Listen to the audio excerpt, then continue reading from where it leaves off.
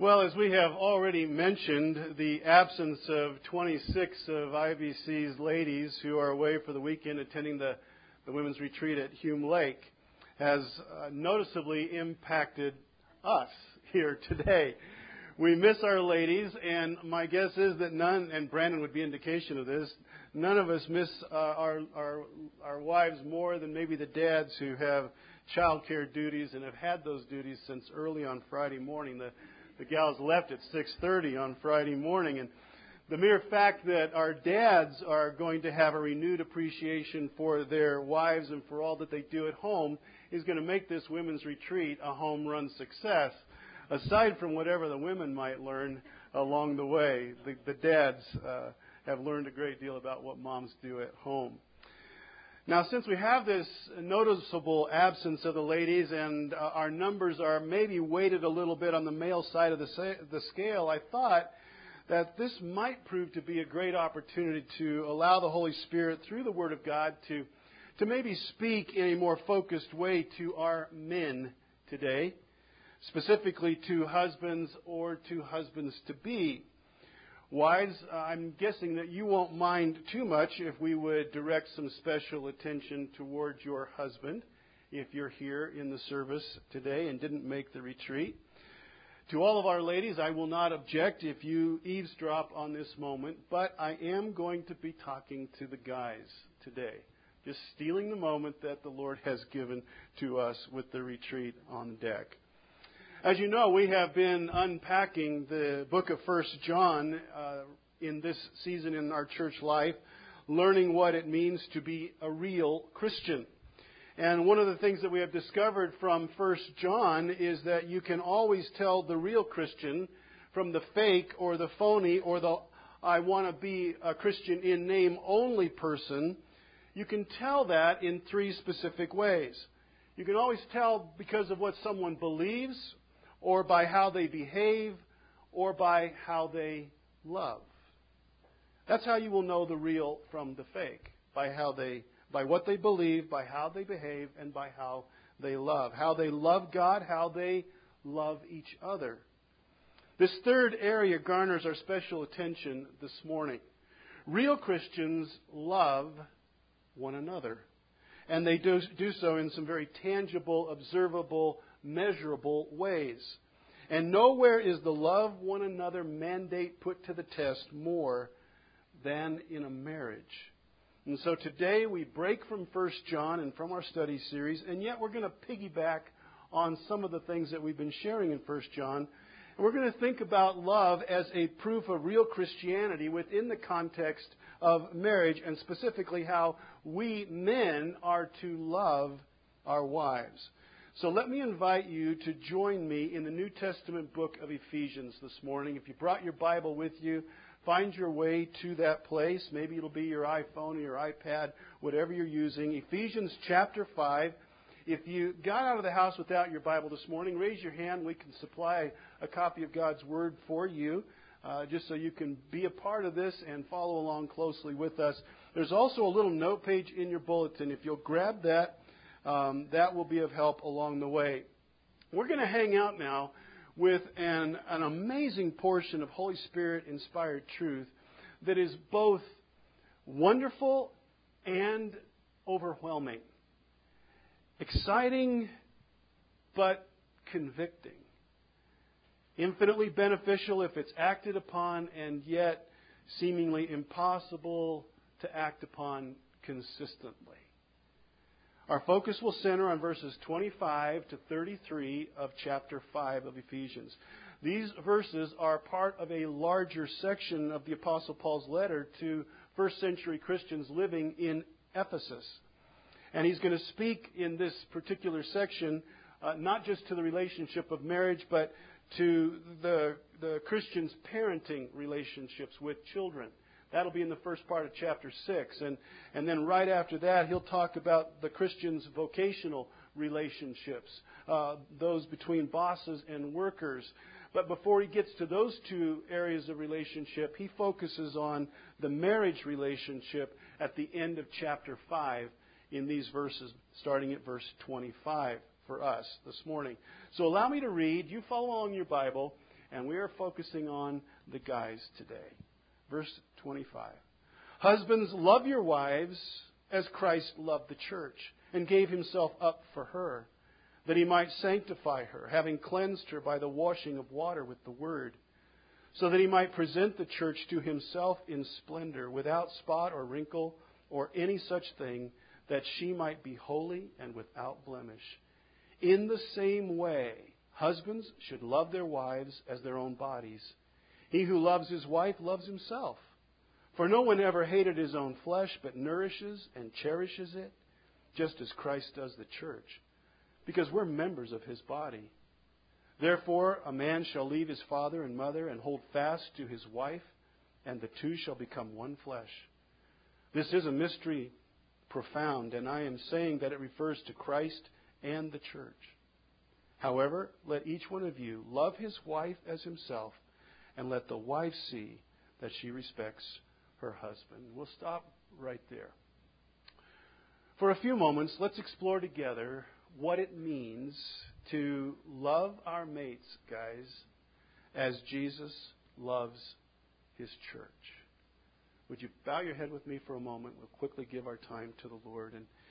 And as we do so, Holy Spirit, affirm in our hearts those things that we're doing right as husbands. And we'd also invite you to convict us where we may be falling short as we study your word here today.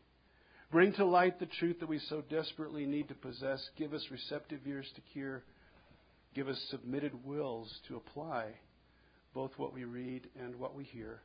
And all for the good of our marriages, but mostly for your glory. We ask it in Jesus' name. Amen and amen. So as the story goes, 4-year-old Chelsea had just been told the fairy tale of Snow White. First time she'd ever heard it in her nursery preschool class. And so she could hardly wait when she got home to recount this story that she just heard to her mom. With wide-eyed excitement, she retold the fairy tale, and she told how Prince Charming had arrived on his white horse and kissed Snow White back to life. And then Chelsea asked enthusiastically, "And Mommy, do you know what happened next? Do you know what happened?" And her mother said, "Well, honey, I think so. I think they lived happily ever after." And Chelsea frowned and said, "No, they got married." Out of the mouths of small children. You know, without realizing it, this little 4-year-old spoke a profound truth. Getting married and living happily ever after are not necessarily the same thing, are they? Yeah, and you chuckle. You know this is true. And oh, does not our culture know that this is true? For every 100 marriages today, slightly more than half do not survive. 2/3 of second marriages fail in our culture. And here's a particularly sad number, 85,500. That is the number of children every month in the United States who experience the divorce of their moms and dads. 85,500 every month. That's more than 1 million children a year who watch their moms and dads part ways. Such statistics are rather cold and unfeeling. They're just statistics. They do not reveal the immeasurable heartache, the pain, the fear, the deep insecurity that is created, the loneliness, the tears that permeate the lives of those families, those homes.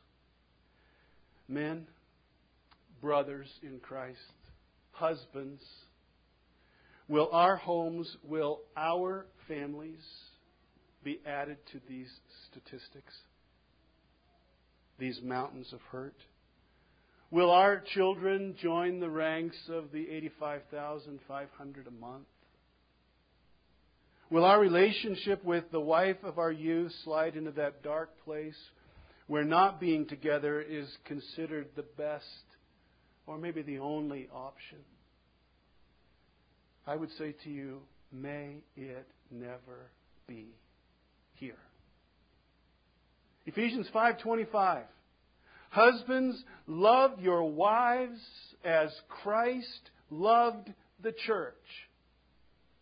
Husbands, love your wives as Jesus loves His church. Husbands, love her like Jesus loves. That's what it says, right? That is what it says. And guys, with this single, infinitely high command and the directives that follow, the Holy Spirit faithfully supplies us with what we need to avoid answering yes to any of those questions that I just posed. Our God is saying to us, do this. Love your wife as my Son loves the church. And if you will do that, perhaps neither you nor your children need be among those sorrowful statistics so common to our time. Now I say perhaps only because a marriage is two people, not one. And we cannot make another person want what we want. But husbands, if we do our part, as it is laid out here, the odds greatly swing in the positive direction for our marriage, for our families, for the future. Husbands, love your wives as Christ loved the church and gave Himself up for her. We read such words, and our first inclination is to say, impossible! I can't do that. How in the world can I possibly do what this asks? For who can love like Jesus loves? And of course the answer is no one can love like Jesus loves, right? Nobody can do that. But guys, verse 25 is not asking us to love to exactly the same degree or with the same capacity as Jesus would love. For that truly is impossible. And yet we can love and are commanded to love in kind, in the ways that Jesus loves. So what does that mean, to love in kind? Well, it means this. While we cannot love to the same degree as Jesus, we can love in the same way that He loves. We can love with the same kind of love that Jesus loved with, a love marked by the same qualities, by the same characteristics. Our love won't be to the same degree, it won't be to the same capacity, or be as consistent as Jesus' love is. But it can share in some small measure the qualities that Jesus loves with. And that's what I mean by loving in kind. Let me say it another way. We can never be the Pacific Ocean. That's never going to happen. We are not going to be the Pacific Ocean. But we can hold a small portion of the Pacific Ocean with all of its qualities in our arms in a bucket, right? We can't be the ocean, but we can hold a portion of it. And that's the Holy Spirit's intent here through Paul's pen. We cannot love like Jesus loves in terms of extent or degree, but we can love our wives in kind with the same kind of qualities of love that Jesus loves His church with. So with that thought in mind, let's take a closer look, guys, at how Jesus loves and make some practical connections for our own marriage relationships. First, verse 25. Husbands, love your wives as Christ loved the church and gave Himself up for her. How does Jesus love His church? With a sacrificial love, right? Clearly, with a sacrificial, a self-sacrificing love. He loves His church enough to leave the glories of heaven, according to Philippians 2. He loves His church enough to put on flesh and come live in our sinful world, according to John chapter 1, verse 14. He loves us enough to live in this sin-filled world, though He is without sin, Hebrews 4:15. He loves us enough to become poor so that we might become spiritually rich, 2 Corinthians 8:9. And though sinless, He is ready to wear the crown of thorns, to bear the cat o' nine tails upon His back, to be spit upon and beaten and mocked and humiliated. He loves you, He loves me, He loves His church so much that He will carry a cross to a hill called Calvary He'll be impaled upon that cross. He'll be lifted up for all to see. And there He is abandoned by His Heavenly Father as He becomes your sin and my sin, 2 Corinthians 5:21. He does it all because He loves us. He loves us enough to die. And we would call that a self-sacrificing love. Can we love to that extent? Can we love to that degree? No. Never. But we can love our wives in kind with a self-sacrificing heart like Jesus loves His church with. A kind of love that puts self and self's promotion and self's advancement and self's interest secondary to those of our wives. We can love like that. The Holy Spirit, through the Apostle Paul, penned the single greatest written description of true love in 1 Corinthians chapter 13. And in verse 5 of that chapter, we are told that love is not self-seeking. Real love, God's kind of love, doesn't seek itself. It does not look out for its own cause. Brothers, husbands, as long as we make the first priority of our marriage relationship what we can get out of it, we will never begin to approach the heart of these words. Husbands, love your wives as Christ loved the church and gave Himself up for her. And let me just add this, since it's bound to be a thought that will cross the minds of some. Sacrificial love, the kind of love that Jesus loves with and that we are to love with in kind here, is not given on the basis of whether it is deserved or not. Is that important that we know that? I'll remind us that when Jesus died for the world, when God loved the world enough, according to John 3:16, to give His only Son to die for it, the world did not deserve that kind of love, did it? It did not deserve to be loved like that. The world and all of its inhabitants, and that includes you and me, deserved hell and God's righteous wrath because of the sin and the rebellion that's in our hearts. That's what we deserved. And yet Romans 5:8 says, but God demonstrates His own love for us in this, while we were still sinners, Christ what? Christ died for us. God demonstrated His love for us that while we were still sinners, Christ died. In our sinful fallenness, we are naturally bent to love. Our natural inclination as fallen human beings is to love on the basis of worthiness or attractiveness or merit. We give our attentions, we pour our affections upon that which we deem worthy of such. But Jesus' love in verse 25 is not like that. It is a love directed at the most unworthy of objects. It's a love directed towards us. Husbands, love your wives in kind. She is a sinner. She is not perfect. She will never do it perfectly all the time. You will love her in spite of her imperfection. Maybe she's not super relational. Maybe she's too verbal. Maybe she's too emotional. Maybe she's not emotional enough. Maybe she's not a great cook. Maybe she doesn't look like she did before kids came along. Maybe she's tired all the time. Maybe those two go together. Kids and being tired all the time. Maybe she stumbles over the finances. Or doesn't meet some other expectation that we have. Our love, or the degree or the depth of our love for her, must never be based on those kinds of things. It is a self-giving, self-sacrificing love given to a person who has been handmade by God. It is not a love that we give to a list of attributes or abilities or accomplishments. We give this love to a person who is not perfect. Why? Well, we do this because this is how Jesus loves us. And we are to love like He loves. That's Ephesians 5:25. So, when was the last time, guys, that we really sacrificed for our wives? When was the last time that we each had a desire or a want and we sacrificed it for her? When did we last lay aside our dream so that she might realize her dream?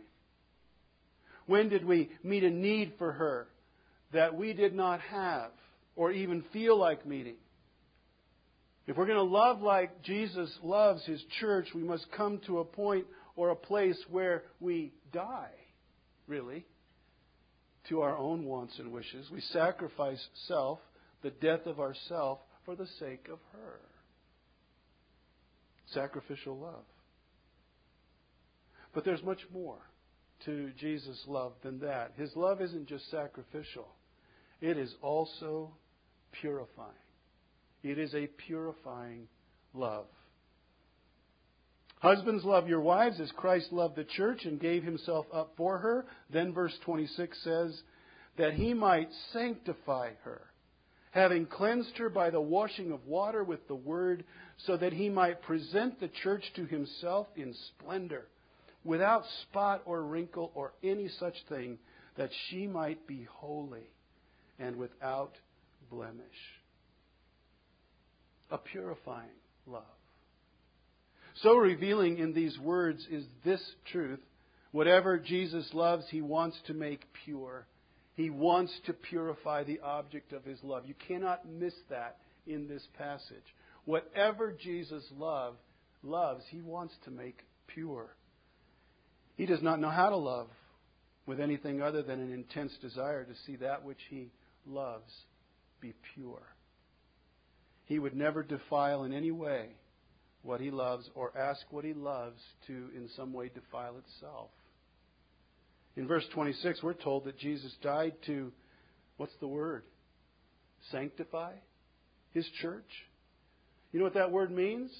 That word sanctify, it means to set apart. To set apart as special, as pure, as holy, as clean. In Colossians 2:13, we're told that when Jesus died for His church, He forgave us all of our sins. All sin, past, present, and future. Jesus dealt with all of it at the cross. We were made holy and pure by Him when we put our faith in His death and in His resurrection. We were sanctified. We were made clean and pure. In 2 Corinthians 5:21, it says that Jesus' own purity, His righteousness, was applied to our life. He took away the sin, and He replaced the sin in our life, the penalty of our sin, with His own purity, His own righteousness. But even so, as we live as Christians, we still sin, we still rebel, we still disobey, we still exercise our will contrary to the known will of God. And for those moments, 1 John 1:9 is given to us as a gift. If we confess our sins, He is what? Faithful. Faithful and just to forgive us our sins and to purify us, cleanse us from all unrighteousness. So in Jesus we have a total and complete positional standing of purity with a holy God. And a practical daily opportunity for purity through confession of our sin. Why? Because out of His love for us, Jesus is totally committed to our purity.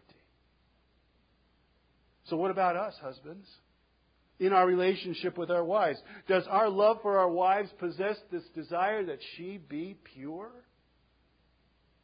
You see, guys, when you and I married that special lady, we essentially took her out of the greater world at large and we set her apart. We sanctified, in a sense, her as distinct and special and no longer part of the great human pool. She is now part of our world. She's now part of our life. She is set apart. And we also set ourselves apart unto her alone, just like Jesus does His church. He gives Himself to her alone.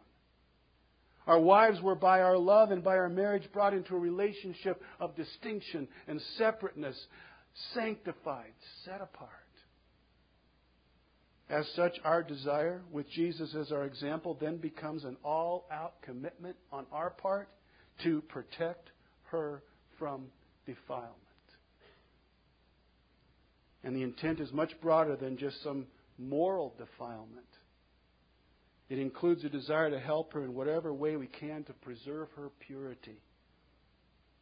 We will take intense interest in what our mates watch, what they read, what they spend their time on, what relationships they enter into. Not for the purpose of controlling or manipulating or judging our mates or forcing them to live in some kind of a legalistic box of our own making, but out of a passion for her purity, we will seek to protect and promote in her all that will make her beautiful in holiness. Is that how you love? Is that how I love Lisa? With a passion for her purity? Peter says to wives in 1 Peter 3:4, let your beauty be the hidden person of the heart. And in that same passage in verse 2, pure conduct is the beauty. Let that flow out of your life, Peter says to wives. Well, who's responsible for helping to make that purity happen? That's on us, guys. Love her with a purifying love. When our kids do something that we know is not good for them or is dangerous for them or life-threatening for them, we're going to step in. We're going to intervene because we love them. We're going to protect them from danger and harm.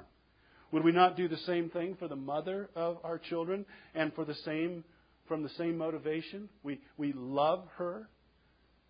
The love that Jesus loves with and the love we're to express in kind always seeks to purify. Always. Anytime we put our wife in a situation or knowingly permit a situation to continue that either promotes sin in her life or would promote a sinful action from her, we fail to love her like Jesus loves, toward purity. And while I'm here on this topic of purity, just a quick note to the young guys and the young gals in our church who maybe aren't married yet. Gals, if you're of a dating age and you are really interested in some guy and he's really interested in you, and he tells you that he loves you and that he wants to prove his love for you sexually, you've got to know right now that this guy hasn't got a clue about love. Right? He has not got a clue. He is selfish. He is self-seeking.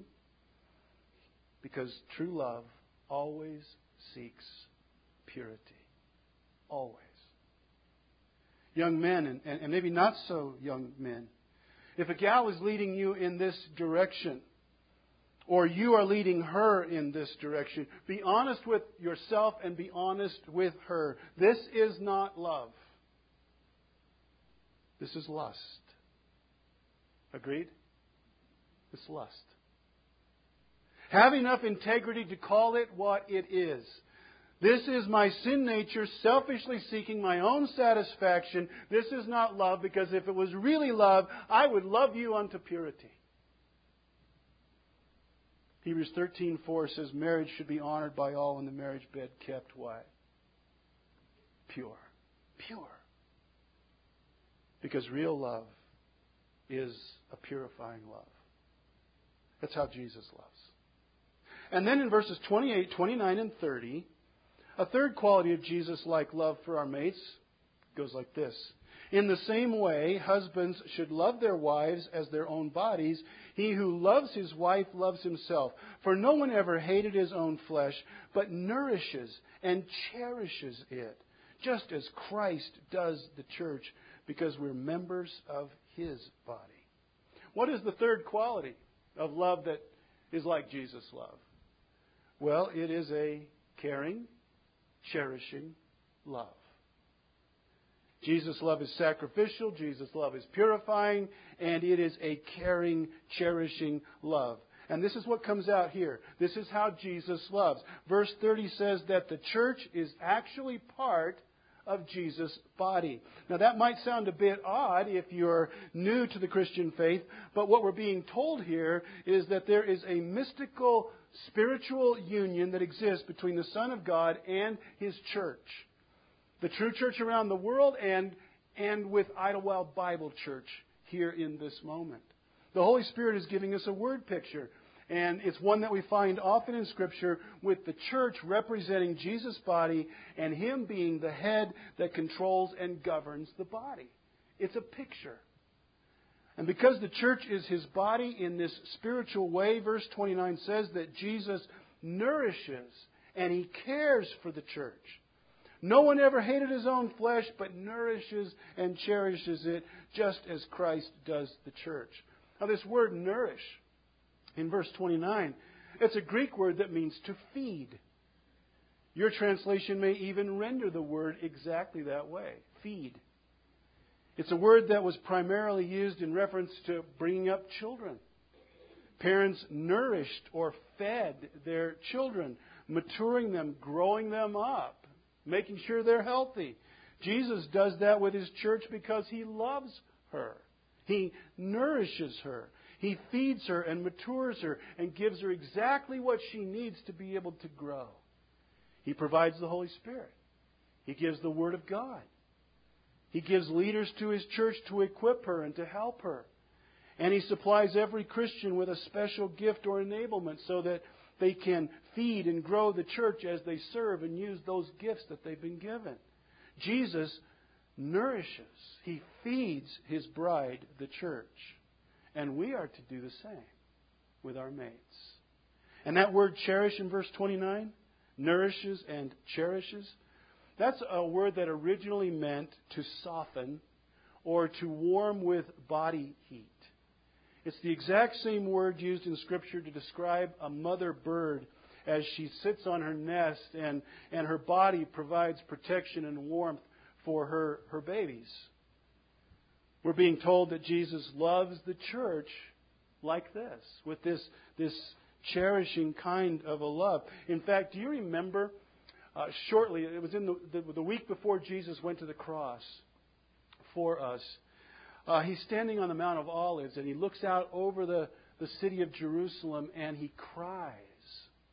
And He says in Matthew 23:37, "Oh, Jerusalem, Jerusalem, how I long to gather your children together as a mother hen gathers her chicks under her wing." Do you remember that? This is how He, right now, relates to the church. Cherishing her, gathering her under His wing, providing protection and warmth and security for her. That's how Jesus loves His church. Husbands, we are to love in kind as Jesus loves. We are to nurture our wives and to cherish them in this way. Provide for them, care for them, grow them up, and help them to mature. Care for them like we would take care of ourselves, the Holy Spirit says here. We care for our own bodies, for our own emotions, for our own spiritual well-being. Take care of her like we would take care of ourselves. And here's why. Because just as the Lord Jesus and His church are bound together in a mystical union so that the two are one, the church and is Jesus' body and Jesus' life and head is Himself, so too in marriage we have been joined in a mystical, spiritual union of oneness with our wives. And when we take care of her, we're taking care of ourselves. We would never seek to purposely damage our own physical bodies. We're to seek and to take care of our marriage body with that same kind of attentiveness. Take care of your marriage like you take care of yourself. Because when you do, you come out ahead. You prosper.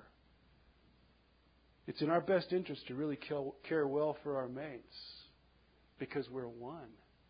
That's what this passage says. And so what does that mean? Nurturing, cherishing. Well, that would mean small things that you do regularly and consistently.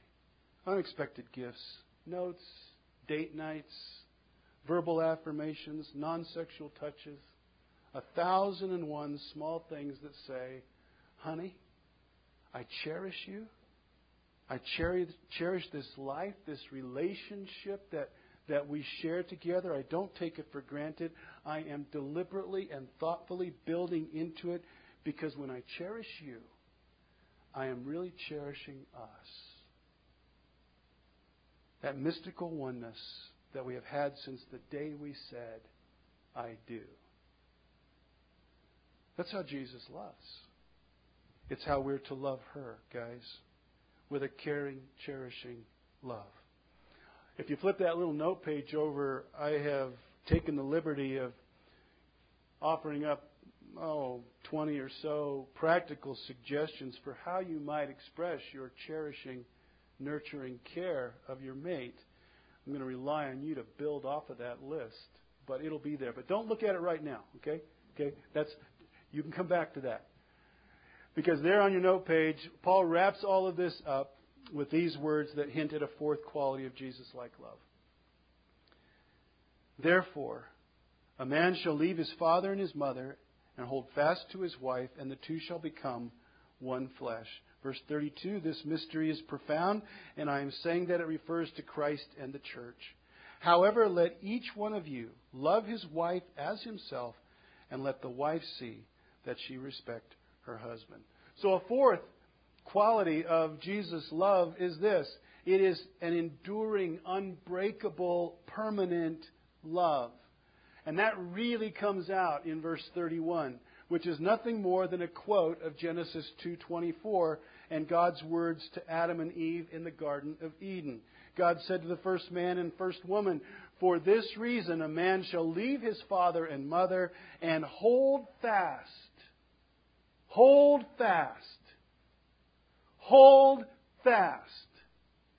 to his wife, and the two shall become one flesh. For this reason. For what reason?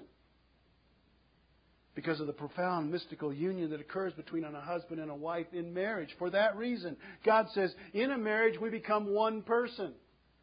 Two lives commingled into one new entity.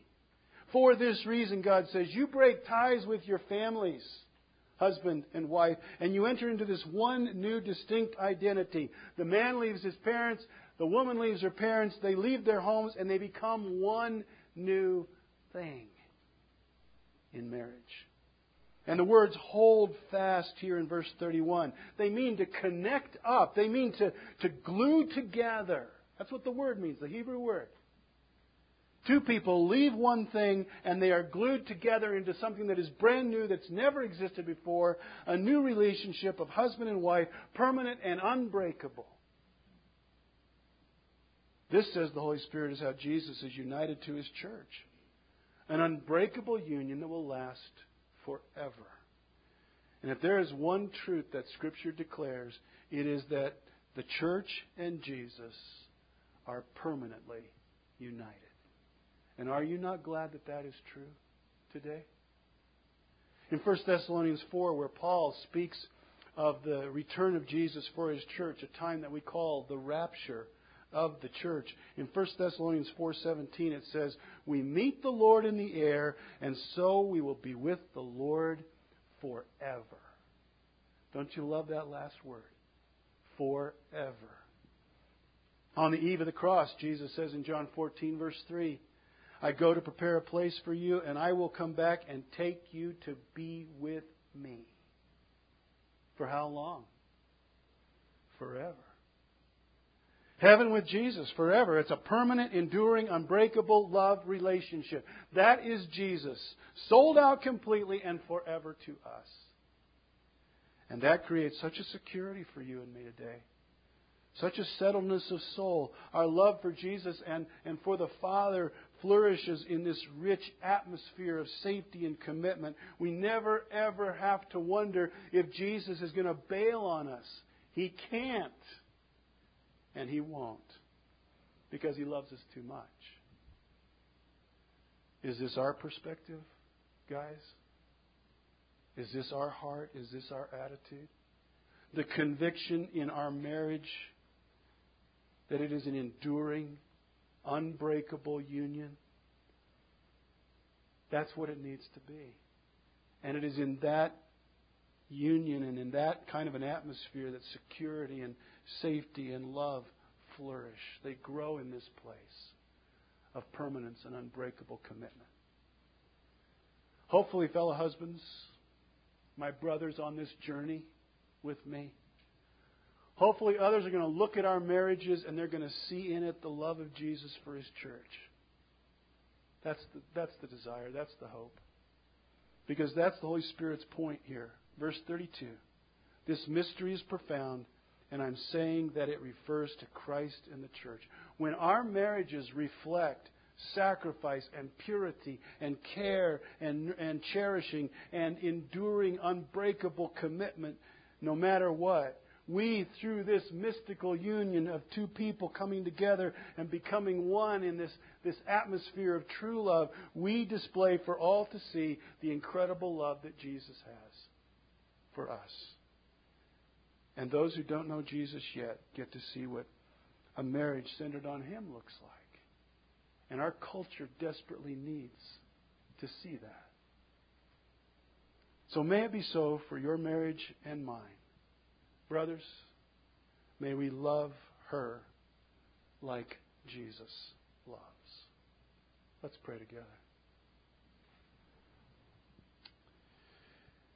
Well, it's a great, tall, big request that we make of you this morning, Father. We just ask you to take these words and not allow them to just fall upon our ears, but let them penetrate our hearts.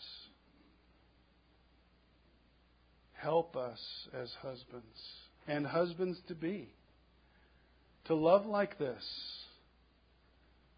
to love sacrificially, to love with this kind of purity, this cherishing, this enduring permanence. We can never do it in our own strength. So, Holy Spirit, we look to you to supply what we need to love our mates the way that we need to love them. We thank you for the time that they've had away to be refreshed and nurtured and encouraged in their faith. May they come back and find a great environment in which to flourish here at home. Thank you. Thank you for your word. Bring glory to yourself as we try to apply it in Jesus' great name. And all God's people said, Amen and amen.